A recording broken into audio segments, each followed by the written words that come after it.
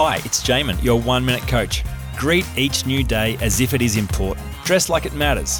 One of the quickest ways to change your state is to change what you're wearing. I've experimented with this idea a lot over the last 10 years. I love how powerful it is, and I also love how most people dismiss it as not important at all. I approach the issue of what I wear each day with these two questions in mind. 1. What outcome am I trying to achieve? 2. Who would I need to be to get what I want? I've learnt the power of focusing first on who I am being. I then dress accordingly.